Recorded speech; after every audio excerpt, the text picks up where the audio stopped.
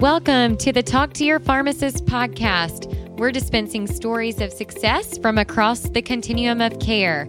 I'm your host, Hillary Blackburn. Thanks for joining us to learn from leaders throughout the pharmacy industry.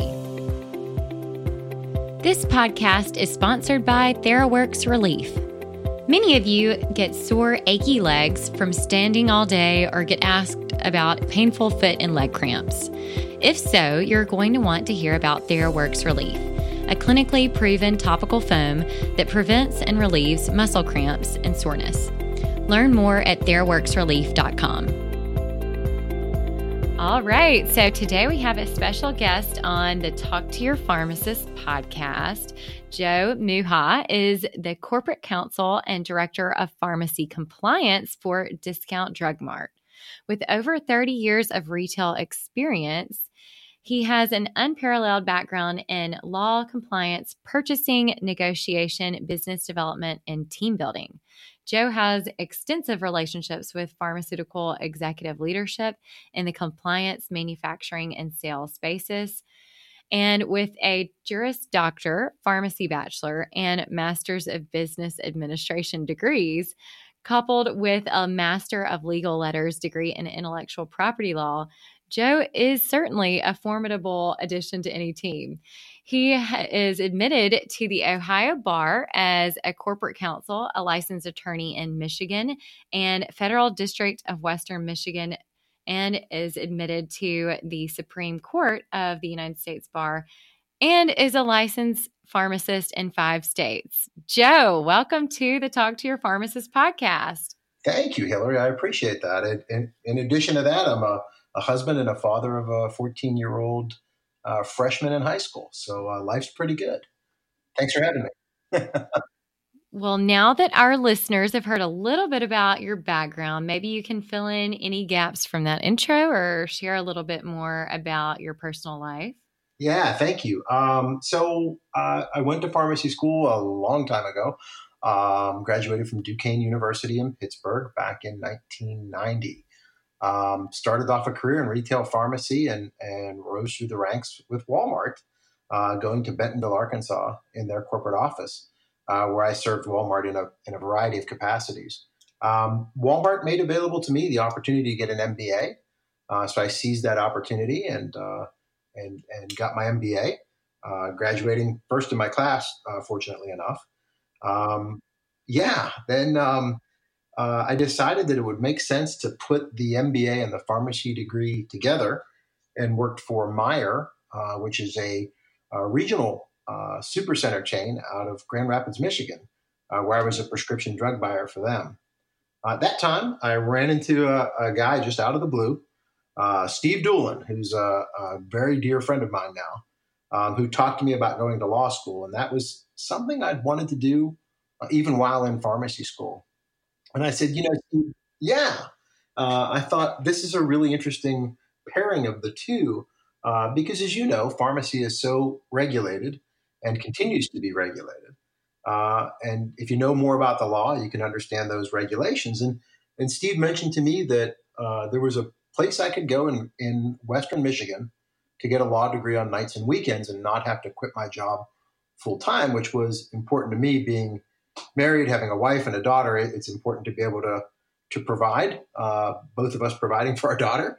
And I was able to go to law school on an 85% scholarship, graduated in the top 11% of my class, and went on and got a postdoctorate master's in intellectual property law. So that kind of in a nutshell is the good fortune and luck that I've had to get where I am today. Well, that is interesting. So, but I would imagine, I don't know if you've taken Strength Finders or not, but I too love learning. That learner is one of my strengths. And so I'm currently working on my MBA right now and doing that while working full time. So that, of course, is very important to me. I don't see law school in the future, but, who knows? It's always good to keep learning. Well, that's great. And so, Joe, you also are serving as an adjunct professor as well, in addition to your full time as a corporate counsel for Discount Drug Mart, right? Yeah, that's correct.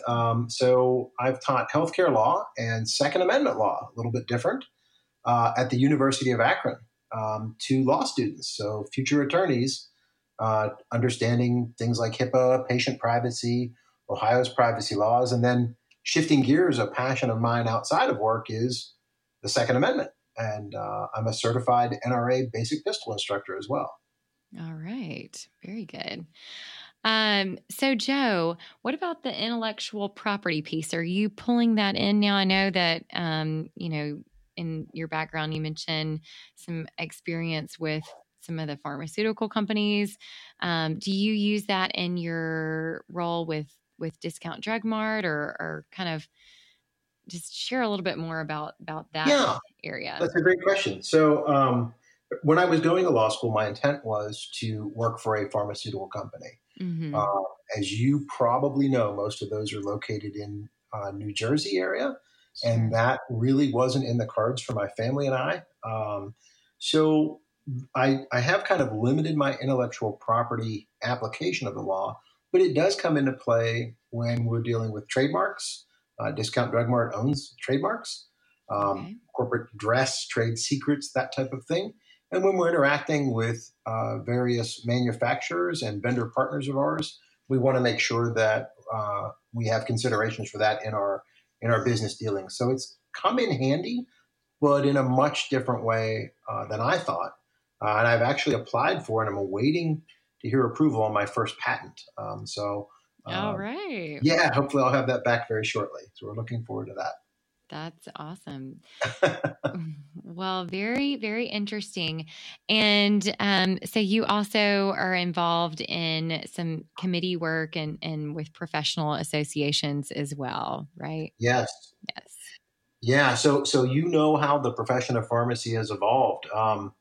Back when I graduated, we were talking about this concept of patient counseling, which has grown tremendously, obviously, and it's an integral part of what we do. And I guess it's always been a part of what pharmacists do. We just didn't call it that back then. So now, obviously, that's required by various rules and laws and acts within states. But the profession's changing. I mean, we do immunizations now, as you well know. In the state of Ohio, we're able to administer some long-acting drugs. In Michigan, where I'm also licensed, we were able to, under a protocol, administer a test and determine if a patient had the flu or strep, and under that same protocol, immediately provide the patient with an antibiotic or an antiviral. We can't do that in Ohio right now. We think that's something that the board ought to look at and consider. And so working with the Ohio Pharmacists Association and speaking to our elected officials, we believe that's something that pharmacists can bend the cost curve, provide access, and as you know, prevent the spread of a disease, whether it's flu or strep, very rapidly. People will see their pharmacist for a nominal fee as opposed to going to a doctor's office and getting a prescription and either taking that to their pharmacy or having it e-prescribed, making a second trip there, picking up the antiviral, picking up the antibiotic, and then taking it. Why not just do that all under one trip, or as we say at Drug Mart, and one of our lines is, one of the lines we use in our advertising is, we save you the runaround. Well, literally, pharmacy can do that in the state of Michigan. We can't do that in Ohio today. We need to get that changed. Yeah. Well, if you're able to do that in Ohio, come teach us in Tennessee. So, yeah. Yeah. Well, Ohio, I love getting to see how pharmacy practice is very different from state to state. I know you're licensed in 5 states, and I have 11 licenses still. Wow. From back in some mail order days. So yeah, it is interesting just to see and to kind of take those learnings from Michigan and use that in Ohio, and Tennessee has some really great work that we've done here as well. But just enjoying seeing the advancement of pharmacy. Yeah, you're right. It's if you look at things in various states, there's states like Georgia mandate that pharmacies get credit for open bottles with their wholesaler or with their drug distributor. Not all states follow that. North Dakota did some interesting things with clawbacks that are being challenged in court right now. The state of Pennsylvania requires a pharmacist to run their medical marijuana dispensaries, whereas in Ohio, a pharmacist cannot be a part of that. So there's a hodgepodge of activity going around, and that's really, I think, what the intent of the founders was, right? To let each state be its own experiment and figure out what works best and replicate that. Hey, listeners, I wanted to remind you about the residency prep giveaway that is available with the Your Financial Pharmacist group and TLDR. So last year, nearly 50% of applicants for the ASHP resident matching program did not match, and the odds will likely be similar or worse this year. So to stand a chance, you need to rise above the pack, but don't worry, we've got your back. So the Pharmacy Advisory Group Residency Bootcamp course, which is available at residencybootcamp.teachable.com, is one of the giveaway prizes. And if you head over to www.yourfinancialpharmacist.com/giveaway, you'll find all of the different residency prep options available and enter for your chance to win one of the 5 prizes. Again, the landing page is www.yourfinancialpharmacist.com/giveaway, and you will be entered to win and get one of the Pharmacy Advisory Group's boot camp courses, which is available at Teachable. You can head over to residencybootcamp.teachable.com and sign up. It's only $30, and there are about 3 hours worth of modules. You can go at your own pace, get ready for the ASHP mid-year, how to get together your packet, and interview tips. Lots of good information there, so be sure to check it out. Thanks. Yeah, we're definitely seeing Tennessee look at that with some of the block grants for Medicaid that they're proposing to get to do that. So it'll be interesting, to follow. All right. So Joe, let's definitely get into some of the different regulatory issues that are affecting retail pharmacy. So you did mention the marijuana dispensaries. So let's talk about CBD. Now, the 2018 Farm Bill did pass, that being legalized in all 50 states. But how are you seeing retail pharmacies adopt that? And are there challenges with them wanting to put that in their stores, or what are you seeing? Yeah, that's a tough one. So you're right. The 2018 Farm Bill made it legal federally, but talking about those differences in states, I believe it's Iowa still makes hemp illegal within that state. Ohio, it was illegal in Ohio until Governor DeWine signed our own version of the Farm Bill, making CBD products legal just in 2019. So prior to that, in Ohio, we couldn't carry CBD.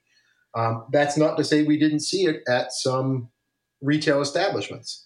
But the Board of Pharmacy said, no, you can't do that. And folks were still doing it. Now, we've taken a cautious approach, as I think, I don't want to speak for all the other chain pharmacies, but my counterparts in chain pharmacies that I speak with have read the regulations and believe that oral, ingestible CBD products are still impermissible. The FDA in December of 2018 said that it is unlawful to introduce ingestible CBD products into interstate commerce. I guess you could interpret that in a way that if it was produced and manufactured entirely within a state, that would be intrastate commerce. We are a fairly conservative, family-owned company, and I think most other retailers look at it this way as well. That ingestible CBD product, because Epidiolex is on the market, would require a drug pathway, and therefore we should not carry it. So that means topicals are permissible. If you've been following what the FDA has been doing, They are looking at claims that are being made for CBD products and saying that's impermissible. Because when you make a claim, this treats a headache, this relieves muscle pain, that becomes a medicine. You've made a health claim associated with the product. And as you know, that requires testing to be both safe and effective. So we believe topical products are okay. We believe if there's no health claim associated with it, it's also okay. Not required under any rules that I've seen. We think that a big marijuana leaf or a hemp leaf, or I even had a buyer try telling me jokingly that it was actually a Buckeye on a product is something that we don't want in our stores. We've also made a decision that we're going to age restrict this product, even though there's no requirement for that.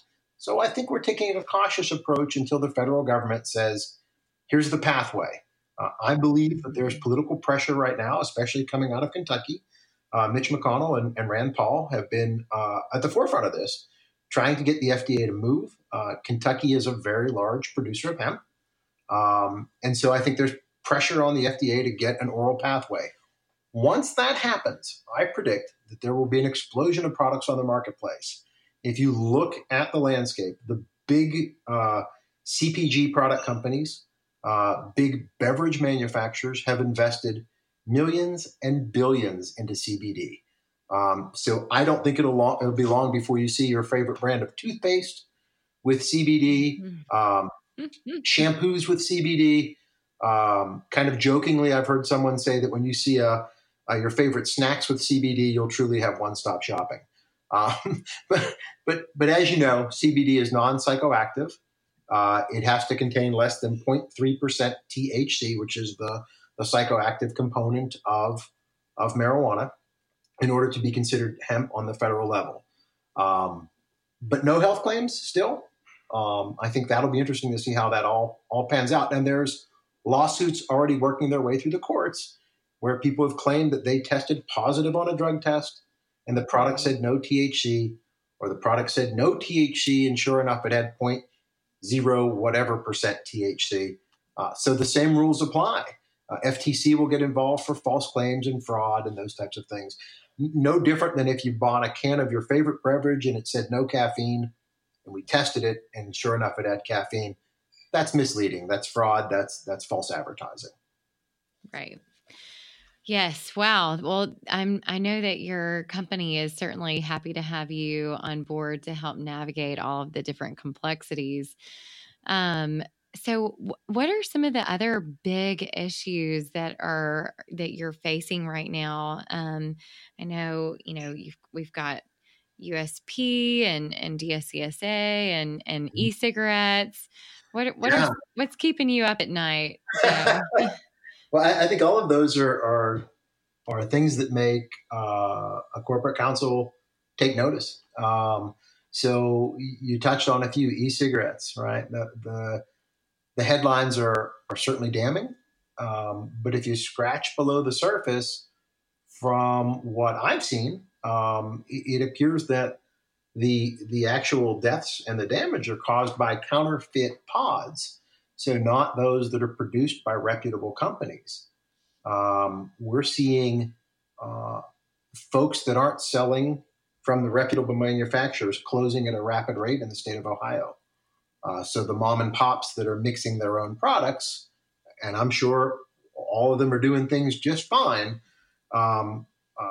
they tend to be closing at a rapid rate. The big manufacturers have tested their product. The problems seem to stem around THC, which I'm not aware of any of the reputable manufacturers putting THC into their pods, and vitamin E acetate. And you're familiar as a pharmacist with vitamin E acetate.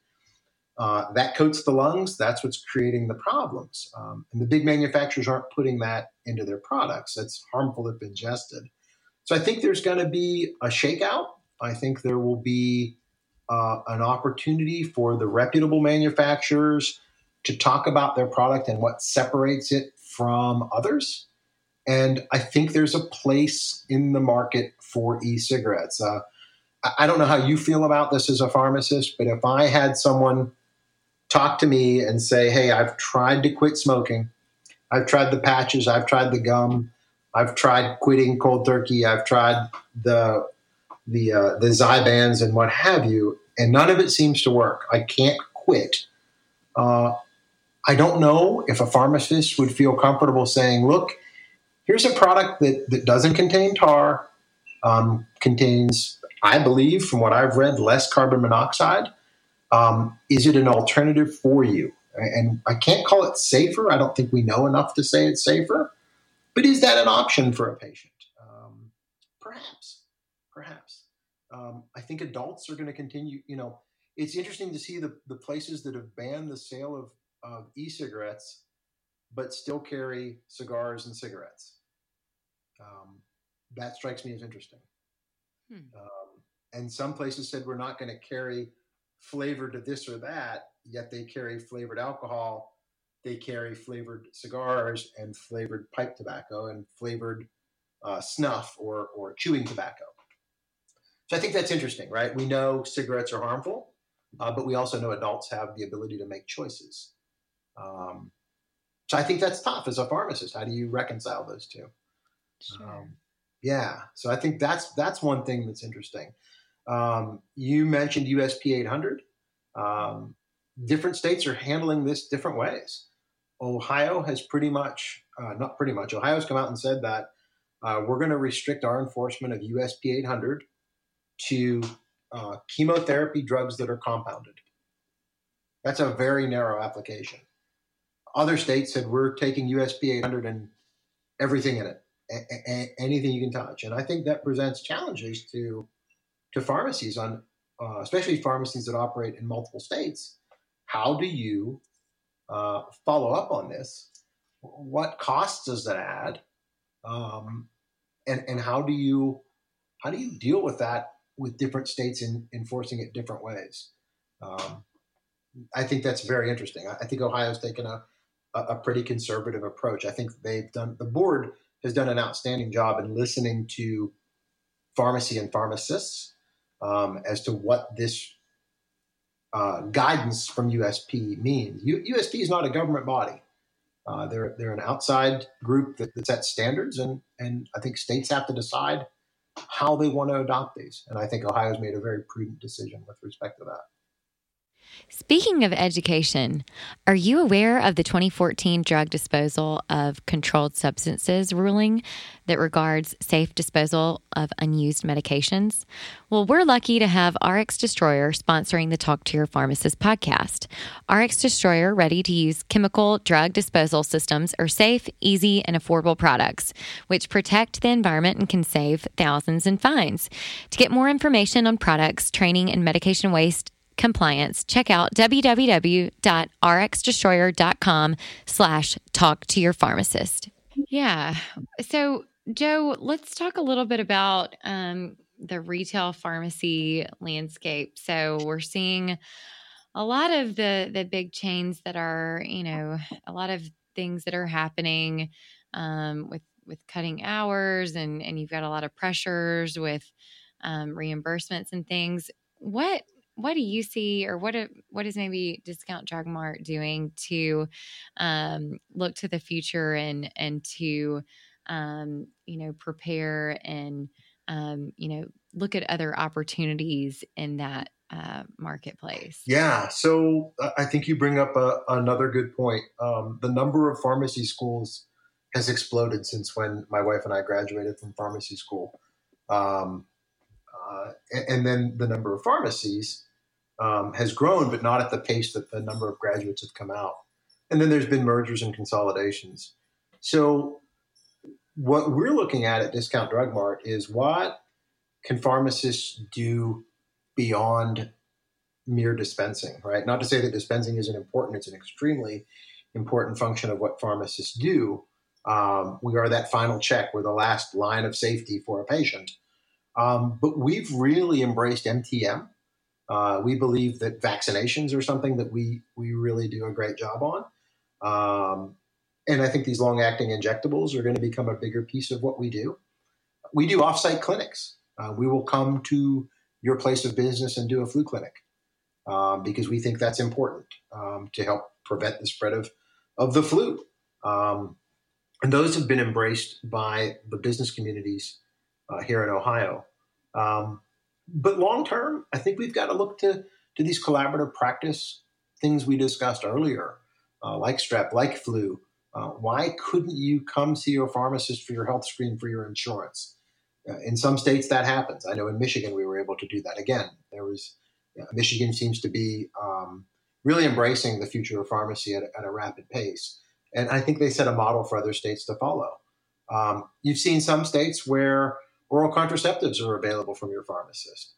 I think there's some opportunities to expand the scope of our practice. One thing Ohio's done a great job on, and the OPA, the Ohio Pharmacists Association, was really at the forefront of this, is getting provider status for pharmacists. We're now recognized as a provider in the state. I think that's one of the first pieces of foundation that you can lay to start providing services. You know, Hillary, when you think about it, pharmacy is the only profession that's associated with a product. Law, for example, we're not associated with a product. It's our cognitive services. Medicine, what doctors do, they're not associated with a product. It's their cognitive services. So how do we break pharmacy into that same level where our pharmacists, who your education on drugs is second to none. And I feel that way about the professionals that work in the profession of pharmacy for Drug Mart and throughout the state. How do we leverage that knowledge and get pharmacists to be a more important part of the healthcare team? Here's the diagnosis. We should be recommending the drugs. We've got to get to that point. And I think that change is going to happen as we see pressures to bend the cost curve. DIR fees. I'm sure every retail pharmacist you talk to can't say anything nice about DIR fees. And I think PBMs have done a great job in making lawyers not the most hated profession in the world. I think PBMs probably hold that title right now, and probably none too soon. So there's got to be some pushback on what's happening to our profession. I think we're worth more than what PBMs are reimbursing pharmacy for. We've got to show that value and show how we impact patients' lives. Absolutely. And you bring up several good points, of course, but let's talk about kind of what other ways could, the pharmacy profession really come at this and kind of like show up to help shape where that's going.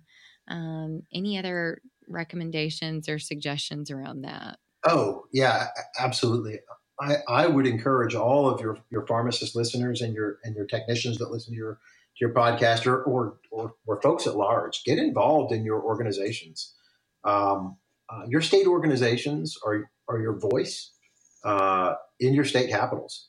In addition to being a member of OPA and serving on some committees there, I serve with NACDS on various conference calls, along with many of my peers, National Association of Chain Drugstores, to help our voice be heard in Washington, D.C. and at the state level.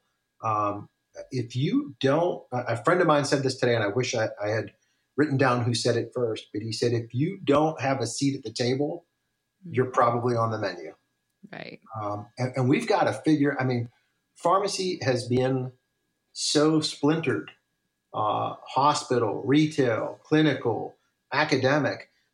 You don't see that in a lot of other professions. The AMA is the one voice for the medicine, for the doctors, right? The ABA is the voice for attorneys. What we need one way of getting together in within our states and within the national government to make our voices heard, because if we don't, someone else is going to be setting up the rules. And I think that's incumbent upon us to protect this wonderful profession that's given all of us so much. Yeah, I agree. So, Joe, as our final question, what is some advice that you would tell your younger self or for other pharmacists who are just getting started in their career? Well, I think I would have told myself to go to school earlier So you could get done with all of your different degrees. That's right. That's right. And to be involved more, right? Coming right out of school, it was, man, I got to work. I got to pay down my student loans. I got to get established and do those types of things. But, I think if given the opportunity to do it again, I would have been more involved in associations and organizations. There's a lot to be learned from various organizations, and a lot that our young professionals can give to those organizations. The knowledge that I want to say the kids, and that sounds so old, but the young pharmacists that are coming out of school right now with their PharmDs and their rotations, they're brilliant. They're absolutely amazing with what they know. Organizations can benefit from that, and not just pharmacy organizations, right? There's community organizations that serve the most underserved in our communities.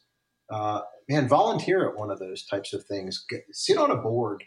I belong to the Association of Corporate Counsels here in Northeast Ohio, and I get the opportunity to serve on that with a lot of attorneys from other organizations that aren't in pharmacy. And the cross-pollination, what you can learn that's happening in say, the tire industry in Akron or the banking industry in Cleveland, and they can learn from the retail industry, in Medina, where I work, you get a lot of ideas and a lot of collaboration that can occur. So get involved. They're looking for educated people, and who better than a pharmacist to be the face of that board? I would encourage it. Absolutely. Yeah. Such great advice. Man, well, Joe, it has been such a pleasure to have you as a guest on the Talk to Your Pharmacist podcast. Thank you so much. It's been my pleasure.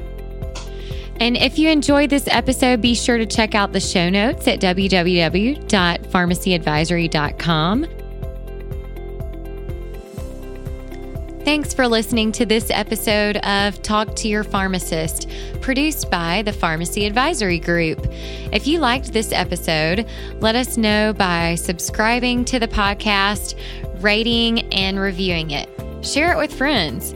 And if you want to be a guest or know a pharmacist leader who has a great story to tell, connect with me, Hillary Blackburn, on LinkedIn and check out our Facebook page, Pharmacy Advisory Group, for updates on new podcasts. Thanks for listening.